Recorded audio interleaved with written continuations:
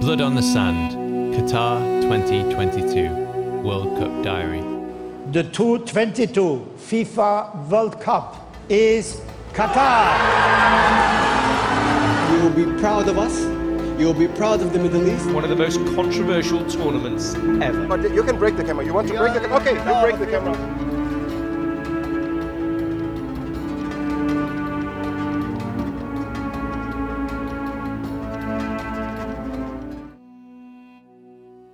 Day 9. Cameroon versus Serbia, South Korea versus Ghana, Brazil versus Switzerland, and Portugal versus Uruguay. A couple of days ago, while promoting their Crunch final match, the United States men's team's social media accounts posted their two nations' flags, but on Iran's flag, they had removed the Islamic Republic crest. In the press conference on day 9, Carlos Queiroz, Iran's coach, was asked about that. The most telling part of his answer sums football up. He said, "I was born in a place in Africa. Some of you know my background. You don't know what one simple ball can do for kids who sometimes, for 1 or 2 days, don't eat. They don't have nothing to dress, and when we stop our cars, we open the cars and we put one ball in those parks. And you cannot imagine the magic moment that happens in the faces of kids, and from sadness, they change in one fraction to a smile. This is our mission."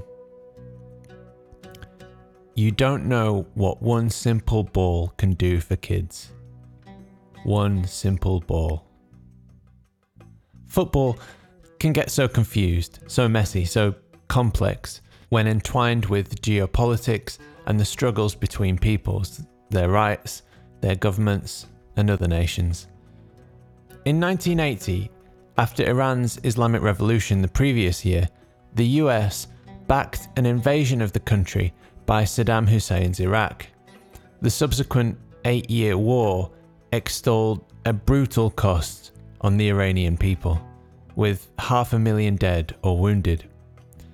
So, when the US and Iran met 10 years after the end of the war at France 98, some were calling it the most politically charged match in World Cup history.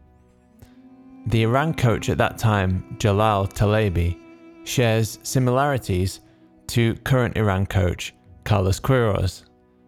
Talebi grew up in Tehran, the city where the Dasht-e Kavir, the Great Salt Desert, meets the Alborz Mountains, before the mountains meet the Caspian Sea. Kicking around an old rubber ball on those streets, Talebi's first World Cup memory was of 1966, and he idolized Bobby Charlton. The US players had security detail on arrival in France 98, and the French FFF and FIFA played down potential threats. All the same, plainclothed police officers were at US training sessions and in their hotel. During the pre-game ceremony, each Iranian player presented their US counterparts with bouquets of flowers, and the two teams posed together in a combined photo. "We are all people. We are not enemies," said Talebi. "We weren't there to fight. We were there to play sport." When Iran scored 2 unanswered goals, they made history that day 24 years ago. It was Iran's first ever World Cup win. "The people in my country have never forgotten that night and how they danced in the streets until early morning." That was Talebi again. And from the US perspective, Jeff Agoos said at the time, "We did more in 90 minutes than the politicians did in 20 years. Instead of heightening tensions, that game did, at least for a few years, bring the two nations closer together. Such is the power of football. This is why it makes no sense when people say, stick to the football and leave politics out of it. The game, the people playing it, the nations competing, and their trials and stories are all woven together. From the football game played in a brief truce on Christmas Day 1914 on no man's land between British and German forces, or the game which sparked a war between El Salvador and Honduras in 1970, to Quiros' story of giving a football to a group of poor children who have nothing. Football changes the world. On to the football then. And two of the best games in the finals so far lit up the morning of day 9, with two African teams, Cameroon and Ghana, involved in two entertaining performances. First up, Cameroon against Serbia in a game that swung both ways. After Cameroon took the lead, Serbia fought back before half-time with 2 goals in first half injury time and a brilliant team goal, finish off by Aleksandar Mitrovic 8 minutes into the second half, put Serbia 3-1 up and cruising. But inspired substitute Vincent Aboubakar would change all that. In 3 minutes, he made a scoop of genius to lob the goalkeeper after beating the offside trap, and another wonderful run and assist had brought his team level. The lob was reminiscent of Karol Poborski's chip in Euro 96. If anything, it was better. And though the VAR call was tight, the praying Cameroon fans in the stands had their wishes granted. Cameroon and Serbia, both still alive in these finals. South Korea and Ghana up next. The Koreans were on top early, but fell behind to 2 first-half goals from Ghana. Both goals scored from crosses, a theme of this match. 2-0 down at half-time and a mountain to climb for the Koreans. But just like Ghana had in the first half, the Koreans had great success getting the ball into the mixer.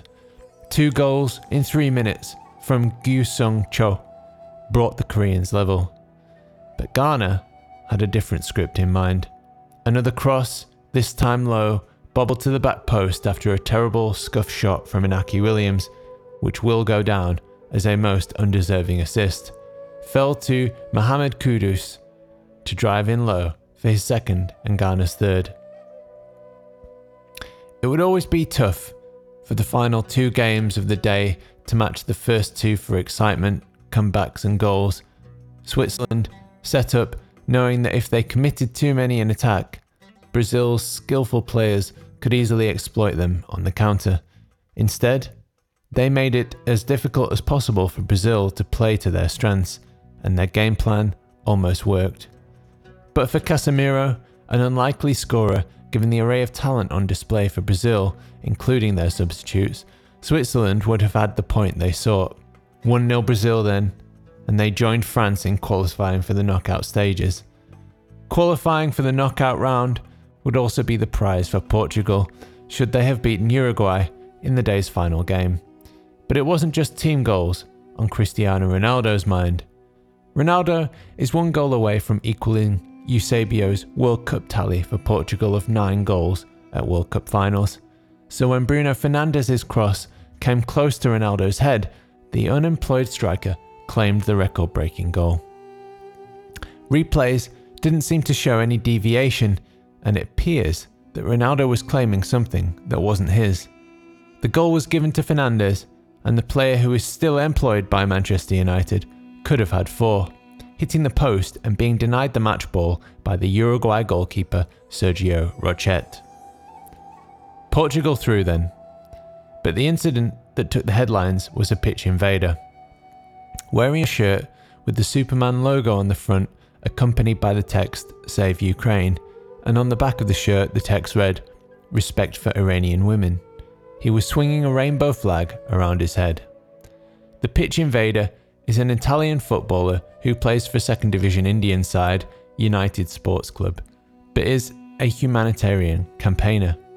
Mario Ferri, known as the Falcon, Il Falco, has recently been in Ukraine, driving refugees to safety in Poland. Ferri has a history of pitch invasions. Previous campaigns included Save the Children of Favelas, which he rose awareness to in pitch invasions in South America and Italy, as well as at the 2014 World Cup in Brazil. Portugal player Ruben Neves came out in support of Ferry after the game. We hope nothing happens to the boy, because we understand his message, and I think all the world understood it as well. For people who feel hopeless, and in situations where they feel they're alone and have no support, especially against unbelievable oppression, statements, no matter how small, especially in the football world, can bring such hope and inspiration. Quiroz's one simple ball is not simply itself, but a metaphor. When Jeff Agoos said, "We did more in 90 minutes than the politicians did in 20 years, he wasn't being poetic. Sunset on day 9, and a day that began with African prayers in the stands answered on the pitch, ended with prayers on the pitch that must be answered by the world. Every country has now played 2 games and will have one more chance to, as Quiroz put it, bring the smiles for the people, at least for 90 minutes, right?